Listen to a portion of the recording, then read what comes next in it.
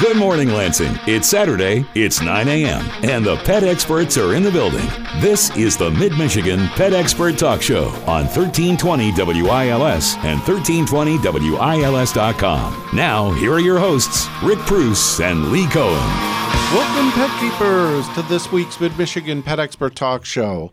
I'm your host, Lee Cohen, here with my co-hosts, the pet experts themselves. In the studio, I have with me Dr. Will Schultz from Schultz Veterinary in Okemos, retired. Welcome back to the studio, Doc. Retired but awake. Good morning, everybody. Appreciate it. And we have with us by phone, but still here in spirit, I know that's a fact, it's Rick Preuss from Preuss Pets. Good morning, Rick. Good morning, both of you. Well, we wish you were here in physicality, but you have things to do, and we get that. So, but we appreciate your being able to join us for this great conversation that we're going to have today because, Rick, if there's a subject that I almost want to say that we've not talked about it enough, even though there's probably a lot of people who would say we've talked about it too much. But I don't think you can talk about it too much because when you look at a lot of pet stores that are out there and 2/3 of the retail space is filled with one thing, then it's a big product, and that's pet nutrition. Yeah, that's something we in veterinary school we went through, and as you think about it and you hear nutrition, you go like, oh my God, this is going to be so boring, I can't deal with it.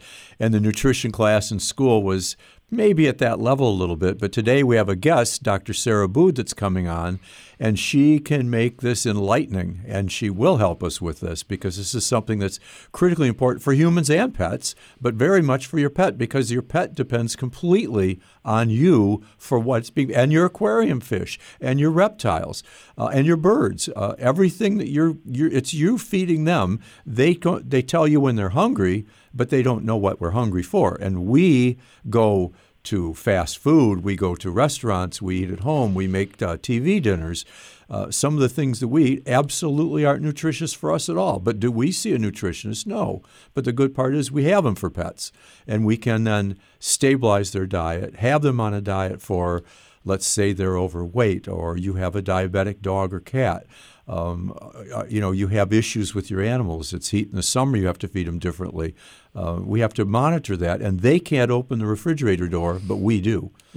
Well, it depends. I've heard of pigs who've managed to open refrigerator doors and cupboards and what have you. But, Rick, how important do you think that this continues to be for you? Because I've got to imagine it's one of the bigger... Well, you have a lot of questions that you guys take, but I'm sure nutrition is still one of them. Yeah. It's an interesting perspective for us as a pet store. We have kind of the shirt's inside out kind of issue in that usually as a retailer, if you're thinking about dog foods and cat foods and nutrition for both of those, as a retailer, you're thinking about, what all brands and lines should I carry and how diverse and how substantial can I get? And for us, actually, we're actually trying to go the other direction. What I'd like to do is be very concentrated on the brands that we carry, like go to, 2 or 3 lines of food that are best in the business and then make those recommendations as opposed to trying to carry everything that everybody wants, only because we're kind of a store that fits, kind of a different niche. Mm-hmm. We not only have dog and cat supplies and make some of the best selection of, treats and toys and such, but we also want to have, like, the best in aquatic animals and specimens and the best in bird nutrition and the best in reptiles and exotics.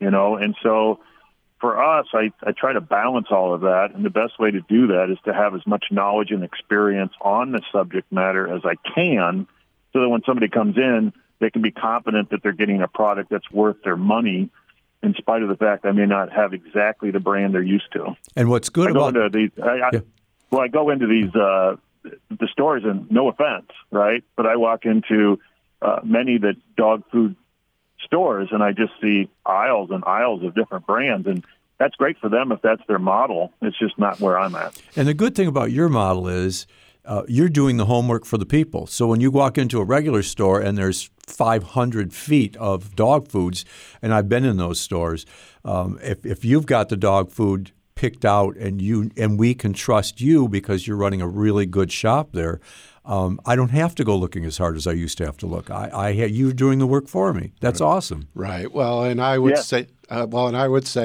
that if you went to a store and you were able to buy Alpo, I don't know that they did you much of a favor in having that available just because maybe some people wanted that. So, but that's something we'll talk about with Dr. Abood. She's good here in the studio. It's been several years since we've had her in, and I can say, Doc, and correct me, I don't know if there are 10 people in the country or arguably the world who might know more on the subject than she does. So we're dealing with an incredible, knowledgeable mind this week on the Mid-Michigan Pet Expert Talk Show on 1320 WILS. Welcome back to the Mid-Michigan Pet Expert Talk Show on 1320 WILS. We're back here with the Mid-Michigan Pet Expert Talk Show. And Rick and Doc, we have with us in the studio a returning guest, although it's been a long time away, and we're glad to have her. It's Doctor Sarah Abood, who last time we saw her, she was pretty much the smartest lady in the MSU Vet School when it came to nutrition. And bottom line is that she is back here now as the founder of her own company. It's called Sit, Stay, Speak Nutrition. Welcome back to the studio, Sarah. Thank you so much. Oh, it's our pleasure to have you. Very glad to be here. Well, I said to Rick earlier, we talk about food fairly often, or nutrition, but bottom line is you are, without question, anyone who knew your resume would not question your experience, things you've learned, things you've talked about, things you've done in the field with Purina. And so bottom line is, please explain to me, just some dumb pet owner who tries to keep two dogs from being too destructive and being happy and not being too fat.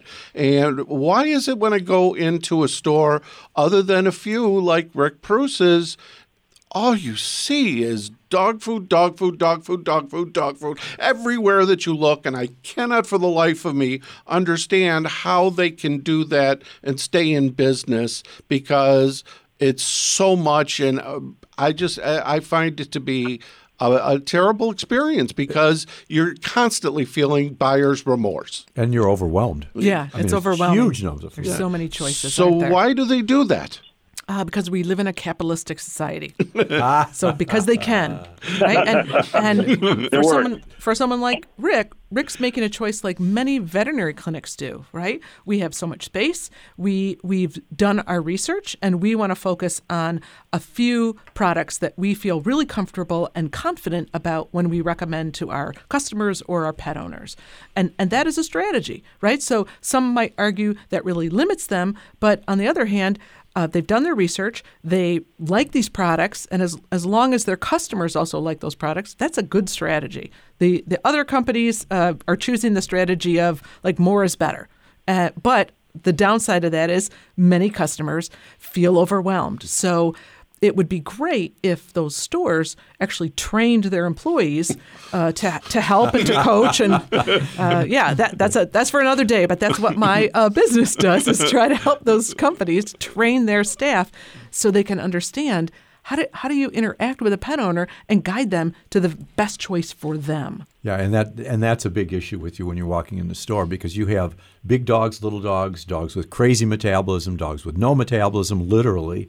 And when I walk in, how do I feed them? I need somebody to help me out with that. And layered on top of that is you've got expensive diets in the middle, and diets at the low end, right? So my general recommendation would be you probably don't need the most expensive and you don't need the least expensive. So I would start with the middle of the road. I think that's an okay choice, especially if you have a healthy pet. If you have a pet in which your veterinarian has said you need a specialized diet, okay, that puts you in a different category. But for feeding healthy pets, you don't need the most expensive, and you probably shouldn't choose the least expensive. Right. Rick, what do you think of what you've heard so far? I think that's right on target. We've chosen, maybe out of space constriction, not to even sell the least expensive lines. I think that realistically, you're going to see a wide variety of pricing. And bottom line is, price is the first thing that people think about. Right. And it's, well, that's too much, or, oh, that's a real value. And realistically, the value comes mostly in competitive world of, dog food companies going at it. And they can't sell something for cheap when they put good quality products in it.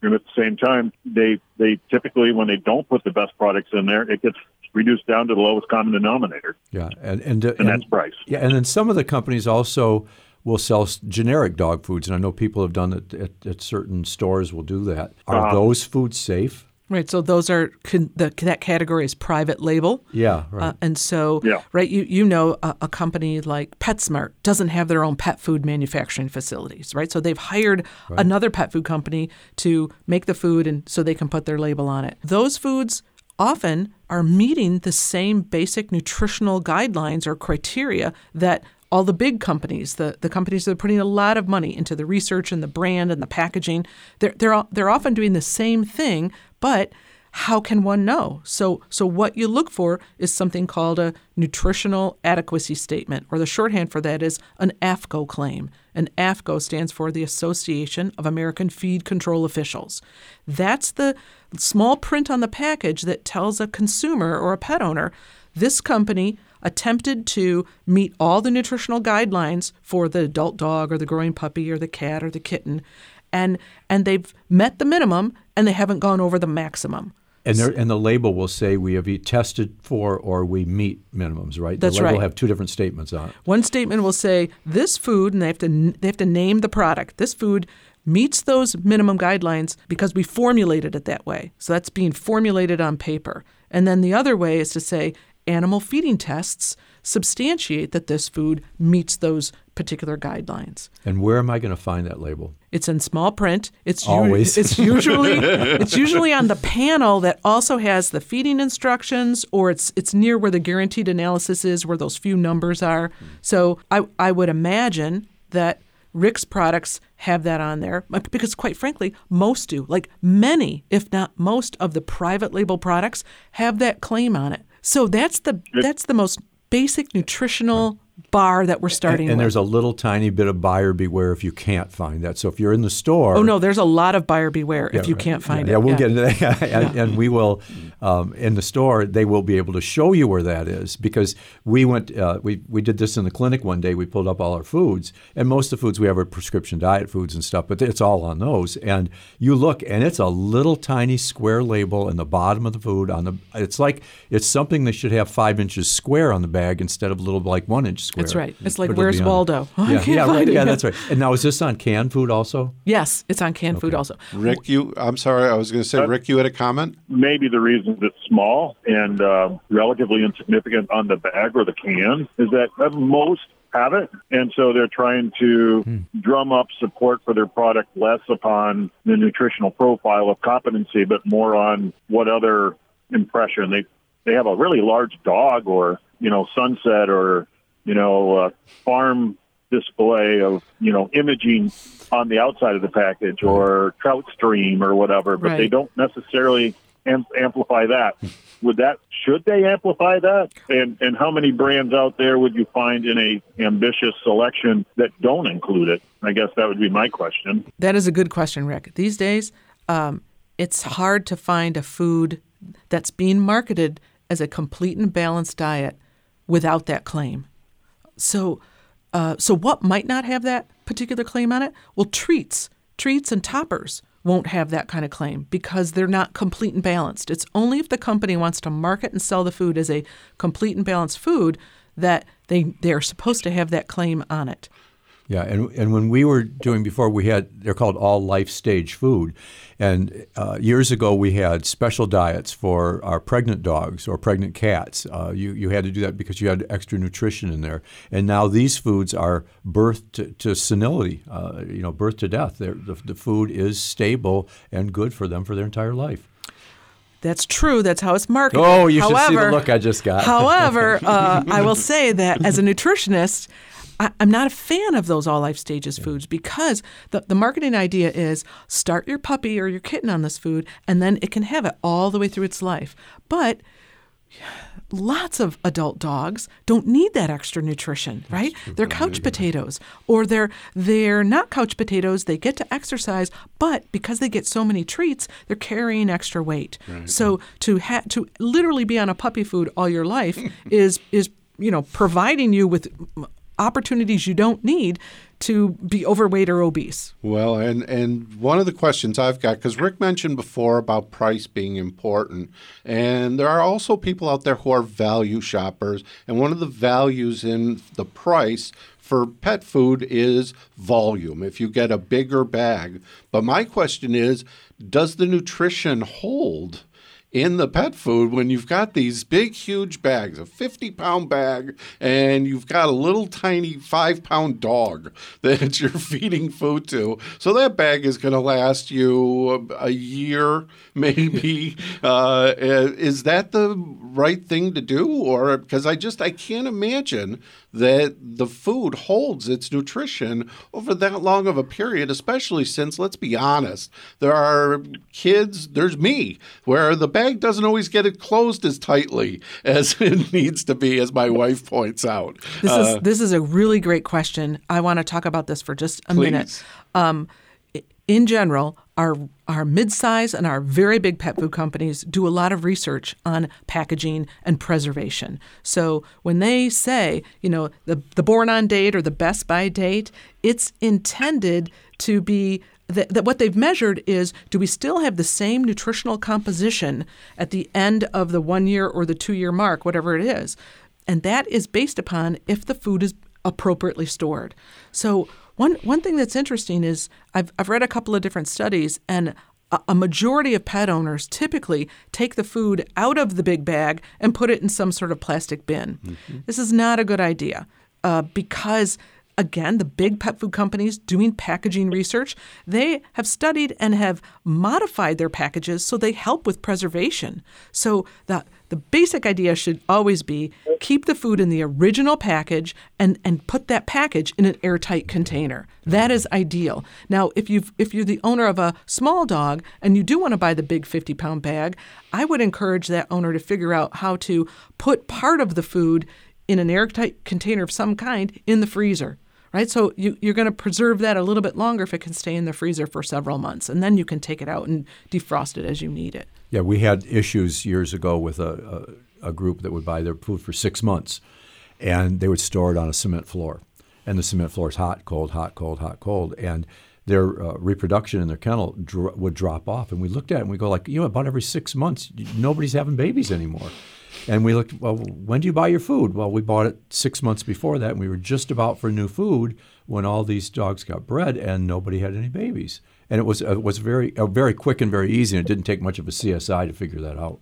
So one of the most obvious things that will happen if someone takes their big bag of food and puts it in a plastic bin, they might even say, my plastic bin's an airtight container. They're not airtight. They might not be, but also they're plastic. And so what they're doing is they're pulling the fat from inside the dry kibble. They're pulling it into the plastic lining of the container. So the food isn't going to be fresh. And as soon as you've opened the bag, the fat is going to start to break down. And you'd like to avoid rancidity, right? Mm-hmm. We don't want it to be rancid. Mm-hmm. So what's a good time? I'm going to put my 50-pound bag in. I have X number of dogs. What's your take on how long can I leave that in there? Well, it all depends on the size of the dog, right? So let's say you had a 30-pound dog, because that's what I had, and I attempted to think about, I should buy the big bag, and I was like, no, I'm not gonna. So I would buy in between the 8 and the 10-pound size. That would last my dog about 3 weeks. There, okay. And so even though I couldn't get anyone else in my family to use a clip or anything else like that, I was like, oh, yeah. Gee, that must be universal. It really is. If I have to do 2 more steps. So is 2 months in a container like that safe, do you think, once it's open? I do think 2 months would be okay. Yeah, okay. But I think beyond 2 months, you should figure out, gosh, maybe I can put part of this in the freezer. Right. And I don't want my food sitting out there for 2 months either. Rick, anything to add to this? Well, you know, that shoe that I always set on top of the bag always seems to fall onto the floor, and then it uncurls. I don't know what happens there. You need a brick. Oh, that's brilliant. Well, it's definitely something that people need to think about because, again, I don't know how many people know that fact that the food is not going to stay the same in the same condition. They're worried about, is it fresh? But fresh is much less the concern. It's the nutrition that they thought they were buying at the time that they bought it, and their dog is not getting it. Doc, as you said, how does it show up? It can show up in the inability to procreate. Right. So, I mean, there's a lot of things that can happen. We're talking this morning with Dr. Sarah Abood, and we need to take a quick break. When we come back from the break, we'll continue the conversation and talk about some of the variations that are out there that people are considering and trying, and just kind of how you need to look at the whole thing from a safety standpoint and from a nutrition standpoint, right here on 1320 WILS. Rick Preuss and Lee Cohen on the Mid-Michigan Pet Expert Talk Show from 1320 WILS. It's 9:35, and we're back here with the Mid-Michigan Pet Expert Talk Show. We're talking this morning with Dr. Sarah Abood, who formerly from Michigan State Veterinary School, but now she is in her own business, Sit, Say, Speak Nutrition, and Lord knows she has been doing that for a very long time, and she's with us here in the studio. Dr. Abood, thank you so much for the answer to your question, and here during the break, I had no idea that you would have handouts for me on the issue that I brought up. But I guess once an instructor, always an instructor. And you never know when the students are going to come walking up, and you can reach into your bag, and here's the answer. Right. But Doc, why don't you share what she shared with us during the break? Yeah, so this, if you go online and you type in tips for safe handling of pet foods and treats under the FDA, and you can find that online, and you also have it under, you said the CDC has it? Yes, Centers for Disease Control. And in addition to the tips for safe handling, they also have they'll send you from one page to another, but they have proper storage of pet food and treats. Yeah, everything we've been talking about. But you can find this online, and then you can have a good resource for it. Exactly. And you can also listen to our show on a podcast and hear it again also. Well, you can, but I'm just so impressed that she had handouts handy and didn't even know the question was coming. I guess I'm just very predictable. And what Lee and Rick have to find out is when she's done and we go off the air, she's testing all of us on this. Oh, dear, yeah. There might be some questions. So one of my pressing questions is, with all these dog foods that are on the market, and you have all these beautiful bags and all this stuff, there's our beef, there's chicken, there's wheat, there's soy, there's buffalo, and we were talking about jumping into this one. We were talking about one that had kangaroo in it. Yeah, thank you. So if I'm a pet owner, do I need to go to a novel protein? And these are called novel protein foods. Do I need to go to this with an otherwise healthy dog? Good question. Because they're more expensive. They can be, and it comes back to the original question of there's so many choices, and it can get overwhelming. In general, I would say, to understand, like, what does my dog need? Your dog actually needs nutrients, not ingredients, and all those different protein sources are ingredients, and they're the primary protein source. But your pet needs more than just protein. She needs a variety of amino acids and fatty acids and vitamins and minerals. So to cut to the chase, do you need a particular kind of protein, something special? No, you do not, especially if your pet is healthy. If your pet has some itchy skin or some loose stool and you go to your veterinarian and your veterinarian says, we might need to rule out or rule in food allergies, then they might recommend a food with a novel protein. But they're going to take a complete diet history and they're going to try to make sure, has your pet ever had any treats with kangaroo or any treats with fish? And if your pet hasn't, if you truly can say that, that might be the thing that they start them on. So it might be that you have to have your pet on an expensive diet for a little while until you can figure it out. But there are many other reasons for pets to have itchy skin and loose stool. So it doesn't make sense to necessarily quickly switch the food and try to test that. Right. Go ahead. And if you do switch the food, this is one thing that we ran into all the time. Fluffy has always had rawhides. Fluffy gets rawhides every morning. Fluffy gets rawhides every noon when we go on a walk. You just switched my food to a buffalo food. Oh, wait. Those rawhides aren't buffalo food. So as a pet owner, you have to be critically aware that when you're doing a food exclusion, there is nothing but that food that goes in your dog's milk. For you people that are lactose intolerant, you can't drink milk.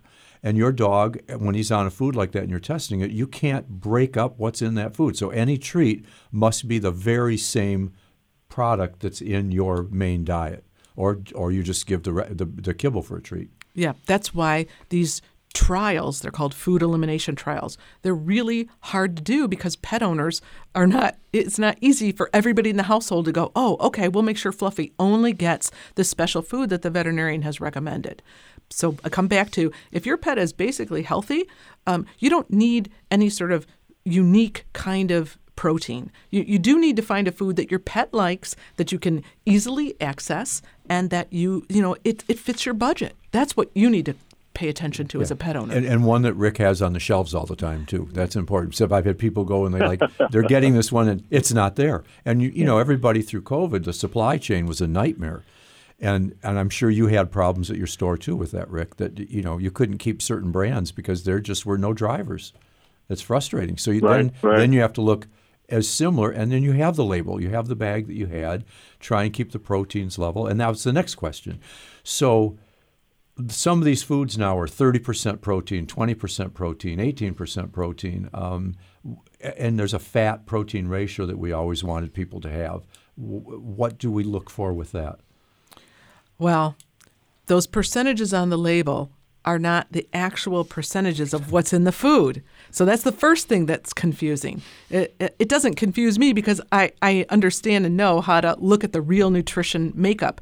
But for people who are just like, I'm going into the store and I want to choose a food, the first thing is the nutritional adequacy claim, that AFCO claim, says, you know, it's the company's assurance to you they've met all the minimum amounts. So how much more protein do you want, or do you feel like your dog should have? That's how people try to figure out, how do I get from baseline to optimum? What's the optimum nutrition for my dog? And that is the $64 million question, because nobody really knows that. The veterinarian and the nutritionist can't easily predict that for a 3-year-old or a 13-year-old dog. But the owner can. The owner can say, when I feed this particular food, my dog likes it, her poops are good size, I don't have to use a big shovel in the backyard, she's got energy, she likes to walk and play. Those are the criteria that the pet owner is going to use, as opposed to, I've got to have 30% protein on the label. I've got to see that. Perfect.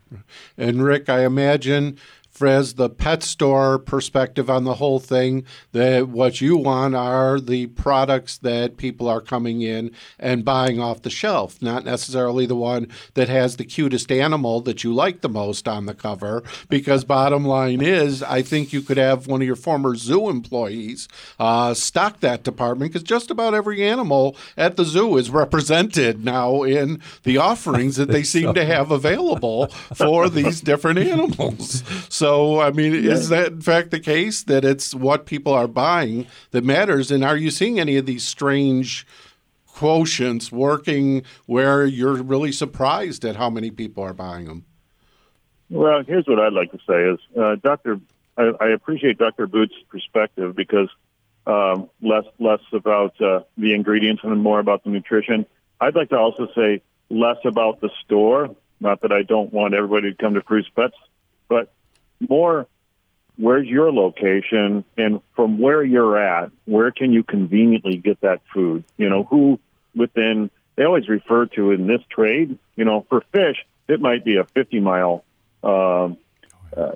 network where you need to travel in order to find the things you want for your pet. But for dogs and cats, you know, they're usually talking about a 5-mile, 10-mile radius.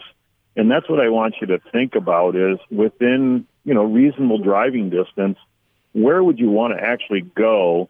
And I think, honestly, the best place to be going is a place that seems to emanate a sense of confidence and competency when it comes to pet nutrition, and also the ability to help you when you get there as opposed to feeling like you're kind of abandoned in the aisleways. Well, so that's my point. And then certainly coming in with, like Dr. Abood says, is knowledgeable, experienced, at least looking to know the right questions to ask when you show up. Yeah, and the other thing that's really neat for everybody out there that has never been to Preuss's store, you cannot just go in there and buy a bag of dog food. You have to go visit the birds. You have to go look at the aquariums. You have to go. And mine, I always go for the discus fish. Those are my favorite. But you got to walk around the store. It's an experience. You can bust into the big store and just buy a bag of food, go out. But, God, you got there. You might as well walk around a little bit. And it's a great place to walk around. And I would say because the people there are trained, and have their own special affinity for different kinds of species, that engaging in conversation with somebody who is, hanging out in the fish area or the bird area, I mean, you're bound to learn something. Absolutely. As opposed, over the years that I've, go ahead. Well, I was just going to say, as opposed to the retail college worker who just got the part-time job in between everything else in their life, who maybe isn't going to be quite as informed or quite as grilled as the folks that Rick puts through. And we've also run into big box issues where they're getting a kickback from the company, and their job is to sell X brand of food this week. And we've had this happen where a dog was on a very special diet, and because they did a used car sales job and sold him the food, the dog got sick again. And I said, well, what have you changed? Oh, well, we went to this food. But the college student said, this was a really good food for my dog. No, that's because he made money that week off of it. And so that's not going to happen in a place like yours. So that's the good part. Exactly. Well, we need to take one more break. We're going to do that, and then we're going to come back. And I'd like to say finish the conversation, but I don't think we're even at the halfway point. So we'll continue the conversation with Dr. Abood right here on 1320 WILS. It's the Mid-Michigan Pet Expert Talk Show on 1320 WILS. We're back here with the Mid-Michigan Pet Expert Talk Show, and we've been talking this morning all about the subject of pet nutrition, especially regarding dogs and cats. And we've got a guest in the studio who really is one of the experts anywhere you go. She has a great reputation. It's Doctor Sarah Abood, and she now is the founder of a company, Sit, Stay, Speak Nutrition, which actually has been around since 2009. Lord, it's a long time, and I'm thrilled to hear that you're doing that because, again, this is a topic that a lot of people don't know a lot about. And I remember when Rick and I launched the show in 2010 in January, and one of the guests we had that fall was a veterinarian who had a very different perspective on a lot of things, and she was a very big advocate of raw foods. And that was something that I had really never thought about, never focused on. But I've got to say, with the conversations that we had with her, she made a really good case for it. And frankly, I've talked to other people over the years as well who make a good case. But I'm going to bounce it off you because I'm guessing that you're probably less of a fan of that than maybe some others. Is that fair to say? Yeah, it's fair to say. And there's two main reasons why most veterinary nutritionists that I know are not really fans of feeding exclusively raw food diets. And the first is because they're not all balanced. So that's important for all your listeners to know that if somebody says, it's actually very important for veterinarians to know too, if they're pet owners that come into their clinic say, I'm feeding raw, we should just not assume that a raw diet is a raw diet is a raw diet because they're not all balanced. So that's the first thing we need to try to understand. Sometimes people are feeding a commercial raw diet, and those are often balanced. But if they're feeding something homemade and they got the recipe out of a book or from an internet blog or just from a friend, those are very likely not to be balanced. And so we need to help people get a balanced diet. And so how do I make and I have to bring this up. We've had these issues in our office too where one was a diabetic we could never get controlled because each day it had a different meat source. but it had no carb source, it had no vitamins, it had no minerals added in, and chicken necks or whatever, turkey necks, or a lot of people get into. That's not a balanced diet.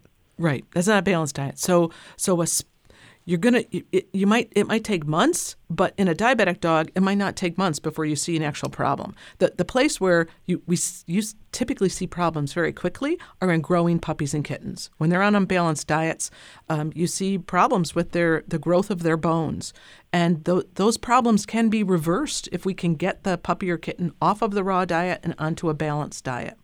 The larger issue, though, is really about a public health concern, and that is raw diets have organisms that can get spread from the meat to the dog or the cat to the people in the household. And that is such a concern that the American Veterinary Medical Association and the Canadian Veterinary Medical Association and several other professional veterinary organizations, as far in the past as like 2011, 2012, and 2013, they came out with public statements that said, this is such an issue that we don't recommend, as a professional organization, we don't recommend the feeding of raw foods. So what are those organisms? They're organisms like Salmonella and E. coli and Clostridium. These are kind of like the bad bugs that, and some people feeding raw will say, well, dogs and cats have those organisms in their intestinal tract already. They can handle it. And that might be true, except for when you get a big load, right? And so And also, if you have an immune system that's compromised in some way, a diabetic dog, a young growing puppy or kitten, an older dog, they have compromised immune systems. So this is not really the best way to feed. And an owner that's immune compromised too. That's right. Yeah. And in our office, when we would get chronic diarrheas, and let's say we're the third or fourth opinion veterinarian seeing a dog with diarrhea, we spend a lot of time on what are you feeding the dog, how are you feeding the dog, and when the little raw light goes off, my first question is, and actually with all of these, is does anybody else in the house have diarrhea? And they're going like, well, we don't have any other pets. I'm not talking about the pets. I'm not a human doctor. I'm your veterinarian. But does anybody else in the problem? Well, either we've got Crohn's disease or something, and you go like, oh, well, it might be a misdiagnosed Crohn's. You are feeding, your kitchen can be so contaminated that you're infecting your entire house. And so how do I stop the contamination? Right. Well, interesting. Yeah. Rick, what is your perspective on this? Because you've invested in stocking some of the raw foods at your place that are commercial, and there are people who I'm sure are buying it. What is the public response to it from your perspective? I don't know if you remember back, Lee, when we did have that particular company, on our show, but the point is there are procedures that legitimate companies can go through in the processing of products that are not technically cooked. In this case, I remember it being high pressure that basically, prevented things like salmonella from actually passing through the process, that it weeded it out without impairing necessarily the overall nutritional value. It may not have the same, hey, I need I want all those natural bacteria that my dog can eat. It may not necessarily have that same robust presentation, but some of the nutrients that are there that are in raw form, unaffected by heat, are there. And I can tell you that there is a good number of instances where feeding of raw food, testimonial, a good quality raw food like what we would carry, that's safe and appropriate, actually do answer some of the concerns or problems or issues that people have had with their pet health. But I think we get back to the original statement that Dr. Abood said, when we're starting with a healthy dog, are we providing the necessary nutrition for that? And that's where that kibble that has the right label on the very back of the package that says it's good, it's not a cheap food, it's not necessarily an expensive food. Is my dog performing well on that? Before you even think to venture elsewhere. Now, one thing that we commonly will do for those people that are interested in raw is, one, a safer raw food, and maybe use it as a portion of the diet as opposed to making it an exclusive diet. And I think, Dr. Schultz, you were kind of hinting at that, when we first started this conversation. Right. Dr. Abood, okay, just a couple of points to follow up on what Rick said. That high-pressure pasteurization it does help reduce the overall potential for contamination. As AFCO has looked at it yet, they have not necessarily approved it as what's considered a kill step. So it's not an official kill step yet, but it will reduce the likelihood. So and the other thing about it too is you have it in, Rick, you said it's in a package, so you're taking it from the package to the dog dish. You're not smearing it all over your kitchen counter, all over your kitchen sink, and all over your utensils. Right, you're not cutting the meat yourself. That's right. So it's less, but it's dramatically safer than trying to do it as just a complete raw from the butcher. So that's the other. Still be aware. Right. That's right. So you still need to be aware. You can't say, "Oh, I've got a commercial food that's high pressure pasteurized, so I'm out of the woods." It's no problem. The other point to make, though, is that there are testimonials of people who say, "My pet has done so much better," and you can't discount testimonials. But when I want to look at evidence in the scientific literature, I don't see evidence that says, it's significantly different, the outcome between feeding raw versus feeding, the other kind of commercial foods. But what we do have a lot of evidence for is contamination makes dogs sick. Contamination with raw food can actually spread from dogs to the other people in the household. So that is a real concern.